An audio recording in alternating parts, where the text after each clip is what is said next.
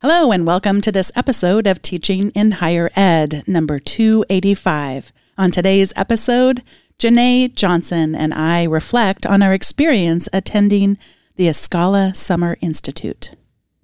Produced by Innovate Learning, maximizing human potential. Hello and welcome to this episode of Teaching in Higher Ed.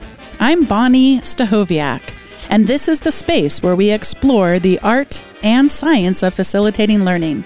We also share ways to improve our personal productivity approaches so we can have more peace in our lives and be even more present for our students.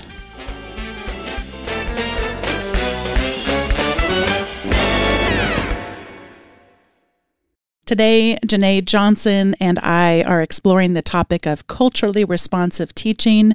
We'll share in a little bit how we met each other, but secret surprise, it was part of an ESCALA Summer Institute we attended. But let me start by telling you a little bit about Dr. Janue Johnson Seaton. She has a diverse teaching background as she's worked in K through 12 and higher education, and her educational background includes a PhD in urban higher education from Jackson State University.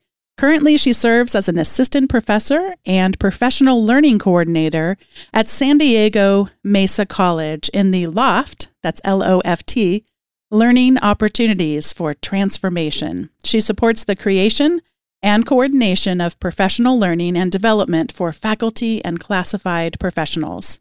In her role, she collaborates with committees and campus groups to design, develop, and implement professional learning activities that embed equity. A long-term goal is to support education initiatives in underserved community settings that embed equity and culturally relevant teaching to support students' learning experiences. Janue is married with 3 children and resides in California. Janue, welcome to Teaching in Higher Ed. Hi, Bonni. Thank you so much for having me. I have a weird relationship with you because I saw you read this amazing poem, and we're going to talk about the context of where I saw that. And I just felt such a kinship with you. And I'm so glad to have just started what I think is just the beginning of a great friendship. We both care a lot about teaching. And in fact, why don't you just tell us where we met and talk a little bit about that experience over this past summer?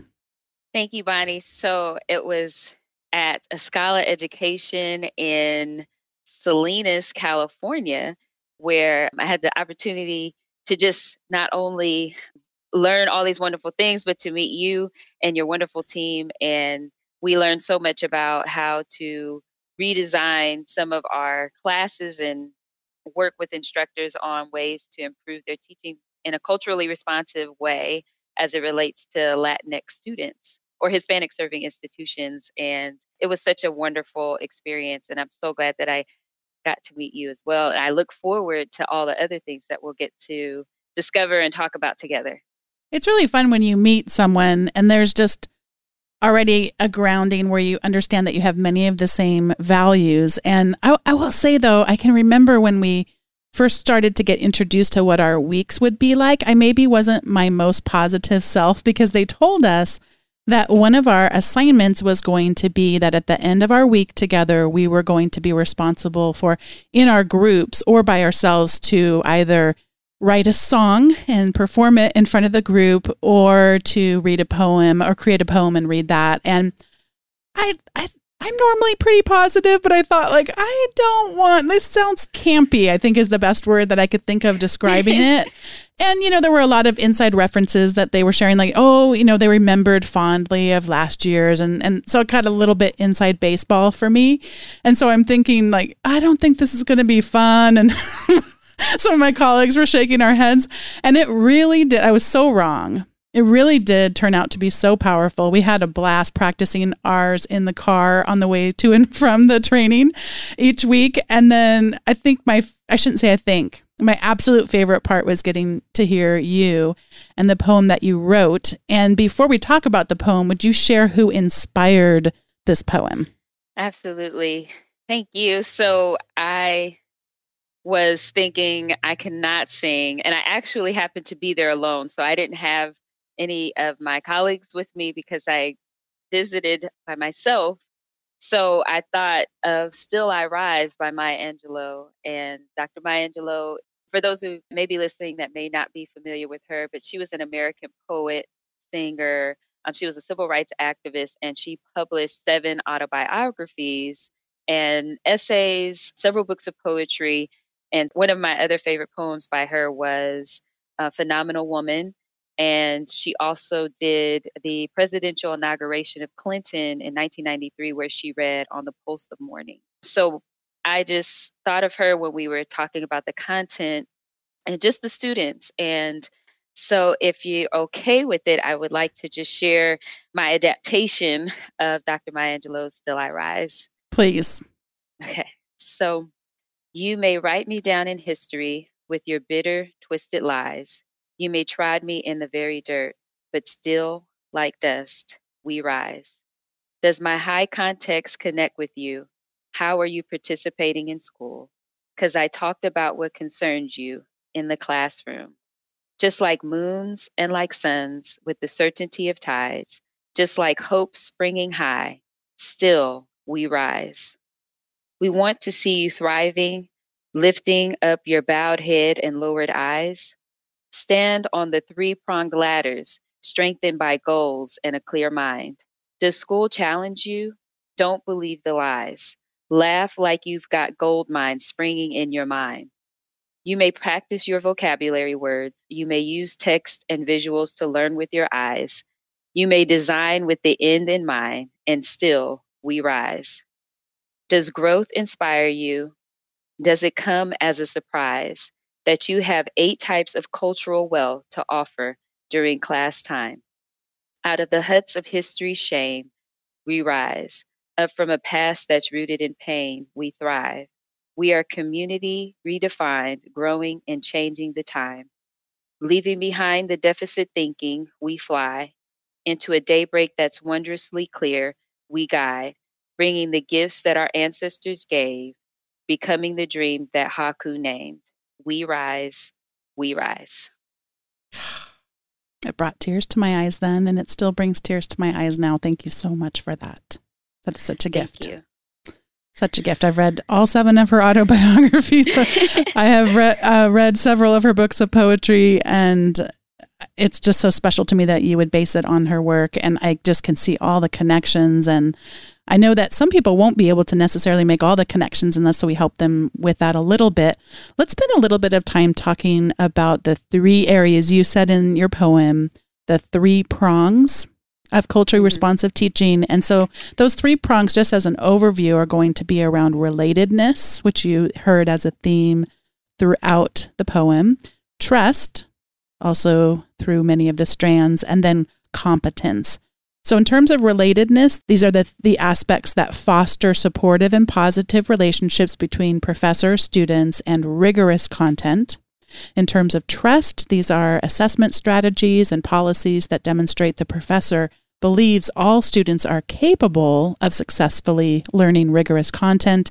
And in terms of competence, cultivating students' cognitive abilities to organize, study, and learn rigorous content. And just as a quick note, the term rigorous is coming up here twice, and it is something that I have seen people be critical of, that sometimes rigor or rigorous things are sort of I'm not sure if I'm going to argue this very well, but that they mask things, that we try to keep our disciplines more at a distance from the learner by saying they're just not capable of rigorous content. And so I think if I can just put the words in the mouth of people who aren't here to defend themselves, I think what they are trying to do with using that word is saying, we need to have that mindset that our students are capable of rigorous content. They're capable of doing this. They need, in some cases, a different type of teaching approach, and they need that support from us. And that's really what you and I are going to be looking at. But I don't know if you have heard some of these criticisms around the word rigorous in terms of thinking about our disciplines and our content.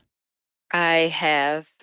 And I'll just throw something out there. Like when I came to California, because I was in Hampton, Virginia, I was assistant dean and over online learning at the time. And so Hampton University is a historically Black college. And so when I came back to California, there was this strong push for equity. And I remember I'll call it the street committee, because that was something that I heard used to refer to the word on the street. And so sometimes there would be this position that equity and rigor could not be achieved, as if the students weren't able to do rigorous work, and that equity created this barrier to creating that rigorous type of classroom. And I just disagree with that, because I think, as you just stated, it is more about how you can structure the learning experience in a way that it allows them to make progress. And it's not necessarily about if they're at a deficit or not. It's more about how to reach them where they are. We are going to go through each of these 3 areas, and we had already agreed that we could talk about this all day. In fact, we know we could talk about it for an entire week and still have more left to say. But we agreed that each one of us would, in these areas, talk about one area that stood out to us. It might stand out to us because it really resonates with us, or it might stand out to us because in some cases it was a surprise to us in our learning. Let's begin with relatedness. This is where we foster those supportive and positive relationships, and we bring in that rigorous content again. Janue, what really stood out in this area of the learning for you? One of the things that I really enjoyed during the session when we talked about this was something that they referenced about cultural wealth or cultural assets of students. And it was in an article that was written by Laura Rendon. And in this summary page that they gave, they talked about how could we consider different types of wealth that students offer within our classroom, and then leverage that as something that we can show as their strength. And I'll just give a couple. There were 7, but one of them was resistant wealth. Another was linguistic wealth. And so oftentimes some students are bilingual, and how could they leverage that in the classroom? Another was familial wealth, that they could draw upon the strength of their community and their support systems. And another was social capital, and how students capitalize on friendships and networks. And I thought that was a very interesting take, because I had not considered that as far as even just myself or even just working with students. And so I really enjoyed that particular module that we learned. For me, one of the things that really surprised me, I think people wouldn't have to listen to this podcast for very long to know I relished the opportunities to support our students when it talks about these relationships. This is what really brings me life, brings me energy, brings me a sense of purpose. But they identified an area that I had not thought enough about, being specific in the kinds of support I was offering through those relationships. And that is through the academic validation. So this is the importance of helping our students and naming for them, you can do this. I believe you can do this. And it's specifically around their academic success and thriving. And I think for me, it comes from that I didn't work very hard when I was in school. I sort of gave up somewhere along the way, and I don't have a lot of recollections of doing really any homework in high school. Maybe I did, but I don't have recollections of it. But it's still, I could have gone down 2 paths. I could have stayed with the GATE programming. That's for the, I don't even know what GATE stands for, but for our international. Gifted? Yes. It's a gifted something. And I just decided to not do that and to not work very hard. And so, but I always had this belief that if I really wanted to learn something, if it was interesting to me or important to me, that I could do it. And this just really helps me recognize our students didn't grow up with that belief. They've been told time and time through educators, through their parents, through all kinds of sources that this isn't for them. And since then, of course, I've heard stories of students saying, oh yeah, they told me I need to pick a different major because I could never do this. I couldn't cut it here. Mm-hmm. And not that I didn't know that before this past summer, but it was just really striking to me to go, this is something I need to get better at. I need to be very specific in terms of the relational aspects to help those students who really need that academic validation, because you never know what our words might be able to do for a student. Just one small act of encouragement might help them pursue a master's degree. It might help them continue on in a major that they don't think that they're cut out for. So that was something that really stood out to me in this area. So good. Yeah. The next one is trust. So I'm just going to read the first part again. Assessment strategies and policies that demonstrate the professor believes all students, it ties in nicely, doesn't it? Believes all students are capable of successfully learning. And here's the word, I just realized the word rigorous is in here 3 times. Rigorous content. Yeah, we're back to that again. They can do it. They can achieve this academic success. We just need to provide them with different things, in this case, trust. So what stood out to you in the area of trust? So one of the things that stood out to me was aligning learning activities with learning goals and assessments. And I think that is so critical to the process for a student. One of the things that I can share that I remember in my own research that I had to do, where students were taking online courses and they had to talk about discussions. And a lot of times they would reference that they wanted feedback loops from their instructor to ensure that they were on task, that they were absorbing the correct information, that they were following in line with what they were supposed to learn. And so I think that in aligning the learning activities with the learning goals and the assessments, it's very clear to the student what is important for them to learn. So there may be a lot of supplemental information and activities and materials. However, when the learning goals are stated in the beginning and they're clear, then it allows students to see a pattern between the activities and the assessments so that they know that they're acquiring the knowledge that is expected of them. And I think that's very important. Key thing, I know some instructional designers. I work with a wonderful instructional designer named Katie Palacios, and she's an advocate of backwards design. And so I think that's a way to approach it. But that was one that I got out of building trust.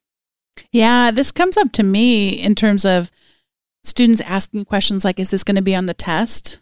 And some of us can take real offense at that. You know, how dare you ask me? Isn't everything that I have to share of value? And that really is sort of not really very helpful in the conversation, and just that transparency. It actually relates to my example is around transparency as well.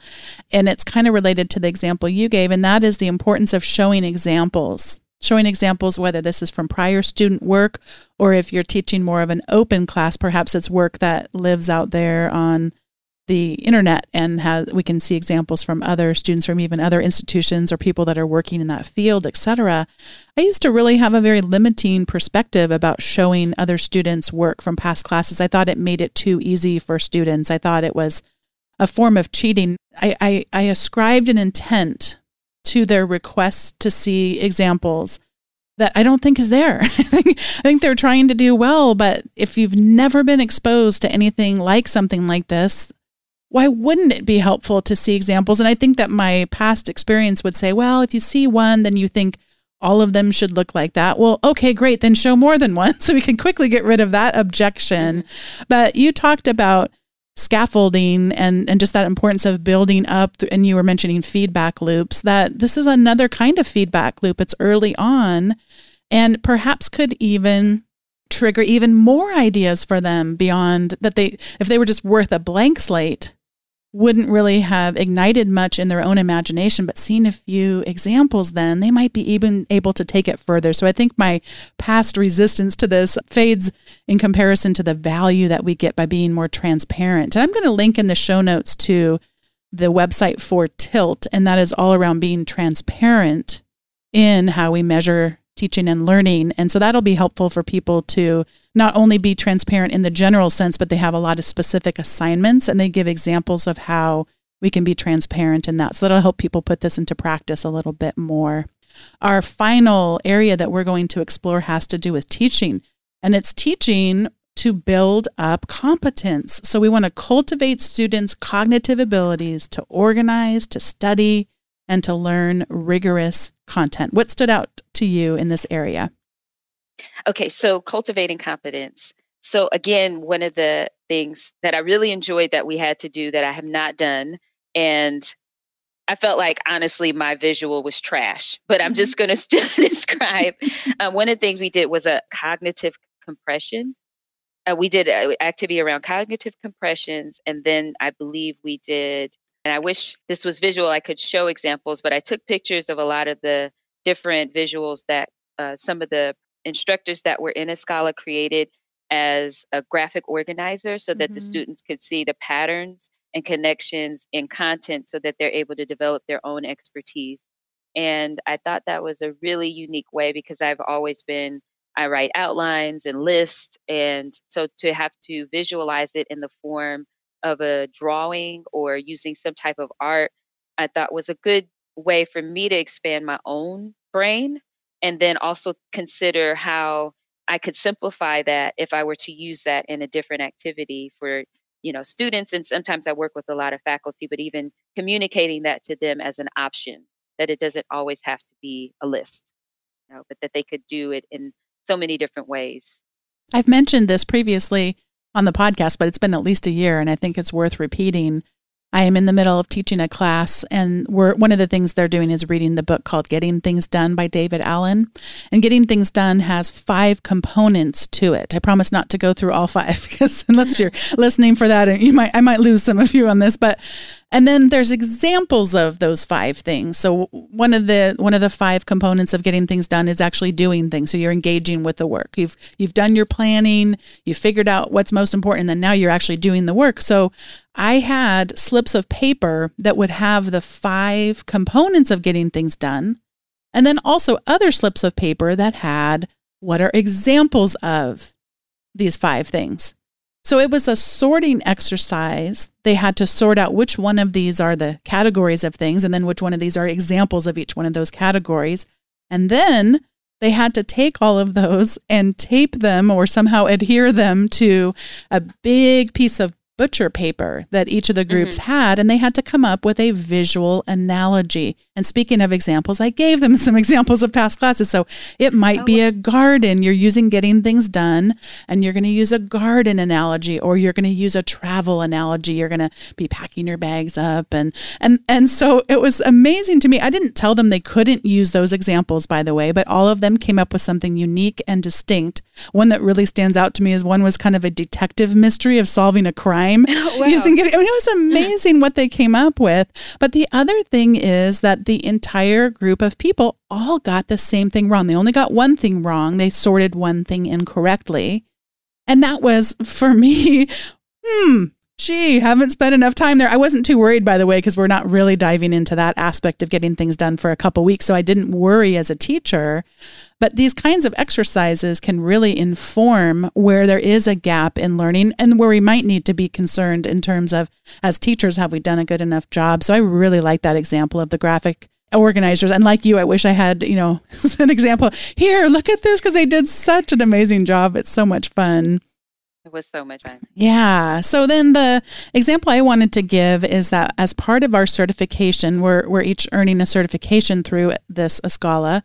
And so we were asked to record ourselves teaching for 45 minutes and then analyze it through the lens of their instrument, their classroom observation instrument called TOPSY. And that stands for Teaching Observation Protocols to Measure Student Engagement. And it's based off of a widely used one that's used in STEM called COPUS, Classroom Observation Protocol Undergraduate STEM. But they wanted to add in components that would look at culturally responsive teaching and specifically that student engagement. So after the Summer Institute, I got to go through and use that tool and analyze what percentage of people talked during the class. And then you look at it in 2-minute increments. So you're really analyzing who's talking and then what kinds of questions are being asked, whether by students or whether by you. It's really a powerful process. And I think it could be really helpful to make part of one's regular practice. And so I'm looking forward to using that even more with my own teaching and also to having it cascade further across our organization. That's amazing. Yeah, it's really cool. So as you think about these 3 parts, relationship, expectations, and teaching, or the relatedness, trust, and competence, is there anything that we left out that we want to make sure that we mention about our experiences or any other points that we want to bring out before we go into the recommendation segment? I cannot think of anything. Yeah, I'm looking. There were so many good things. We could keep going, but I hope that it's come up on our podcast before, but I'd encourage people to start, and I'd encourage myself to to start including in your signature lines and also in your profiles on your learning management systems a recording to how you pronounce your name, and then asking your students to do the same thing. So the one that's been shared previously by Michelle Packency Brock is called Name Coach, but there are others out there. In fact, you could just even record an audio and store it on a cloud service somewhere and have that audio available, although services like Name Coach make this easier. But that's one way we can foster supportive relationships. And then also we're actually doing some work on my campus. One of my colleagues, Jackie Park, who joined me at the Institute as well, we're working on some issues around creating an inclusive welcome statement. And they did have some examples of how to do that. So we're working on doing that, and then we're going to test it with our students and see if we actually accomplish our goals of having a real inclusive welcome statement. Oh, one other thing, since you mentioned that reminded me that there was also something that they mentioned about having a survey, a sample student survey. And even though they provided, theirs was pretty in-depth and long, but they mentioned that students can be anonymous, but it's a good way to learn about the students. So if they're working full-time and they may encounter some barriers and challenges in completing coursework, you may know that. And then when you check in with them, you can discuss that with them. And so it could be a variety of things, but I feel like it's a great way to learn about the student. Yeah, you shared earlier just about the importance of these different kinds of capital that we can bring into the classroom, and including that cultural capital. Well, how can we help our students do that better? Because as someone who is not educated about every culture that exists out there, well, part of that can be through the use of a student survey where we can help to understand more about their lives and the kinds of capital that they're bringing into the classroom and help encourage them in that and identify it even. Yes. This is the point in the show where we each get to share our recommendations. I have 2 of them today. They are completely different from one another. I will begin with Allison Horst's statistical illustrations, and she stores them on a place called GitHub. Don't let GitHub scare you. Yes, a lot of geeky people hang out there, but it's also just a place where you can store things. And so she does have stuff that goes beyond my technical capabilities, but in this case, it's graphics that she allows us to use. It's through a Creative Commons license, and it's graphics to help people explain statistics better. So she's got everything from the statistical language called R. So she has R-related artwork. I only know enough to be dangerous about R, so I'm going to scroll past that stuff and move on to stuff that anyone who's taken an introductory statistics class might remember. So I remember from my statistics classes about type 1 errors and type 2 errors, and she just has some really funny graphics around that. And the things that the little creatures say are so cute. And then she's got things around continuous data and discrete data and a little chick and a little octopus. And then nominal, ordinal, and binary data. And she's got little turtles and butterflies and bees and sharks. It is so much fun, and again allows us to use this in our own teaching as we're explaining some of these concepts to our students. So I highly recommend a visit to Allison Horst's GitHub stats illustrations. And then my second recommendation, in a completely different venue, I have shared before on the show. In fact, I think this has come up a few times over the 5 years since we've been on air. The idea of saying no to things. And I've mentioned books like Essentialism by Greg McKeown, and how we really, when we say no to things, it helps us be able to say yes to the even more important things. But what I have never mentioned until now is to create a yes filter. And I do want to thank past guest Pooja Agarwal, who posted about this on Twitter. This is an article by Allison M. Valancourt, creating a yes filter. So instead of just the no filters, we could ask ourselves whether or not we should say yes on the following criteria. Is it relatively easy to fulfill? It seems appropriately novel or fun or energizing. It gives me an opportunity to highlight my strengths and professional expertise. Meeting the request would not significantly detract from other existing priorities. Doing so would fill a reservoir of goodwill I might need to draw upon later. It would expose me to new people who might be interesting or helpful. Tackling the challenge would enable me to learn something I had wanted to learn anyway. And the last one, the recipients are likely to appreciate my time and effort. And I think I've placed such an emphasis on the no filter that I think I could probably use a healthy dose of the yes filter. I realized that I was actually using the yes filter in that I agreed to be a judge for a couple of social media contests around issues that I care a lot about. And it didn't take a lot of the time. I did decline, going to the gala where the award winners get announced and things like that. But I could sit in front of my computer and I could give my feedback. And they're, again, issues that I care a lot about. I could make that tiny, tiny, tiny, minuscule piece of difference. And I like that. So I'd suggest that people think about creating a yes filter instead of only focusing on the no filters. And Janue, I get to pass it over to you for your part.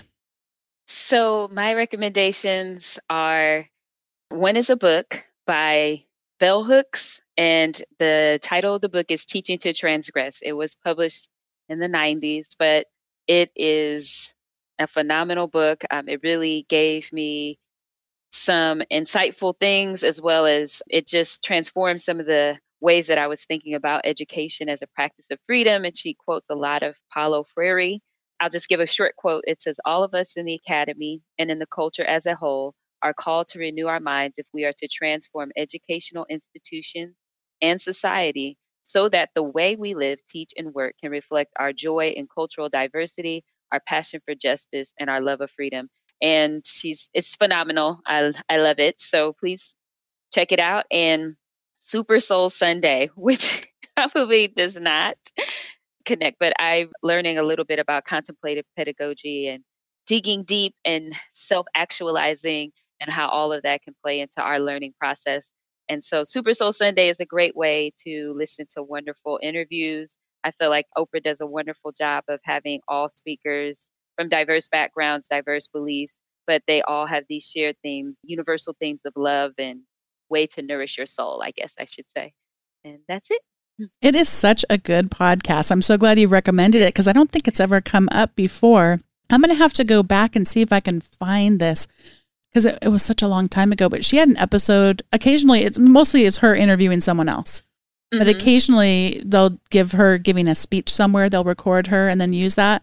And it was such a good speech having to do with confidence. It actually would tie in with a lot of the things that we were talking about today. So if I can find it, I'll put a link to it in the show notes. And if I can't, I send the wish off to the winds to see if anyone else has any idea what I'm talking about. That would be a pretty deep cut for listeners, I would imagine.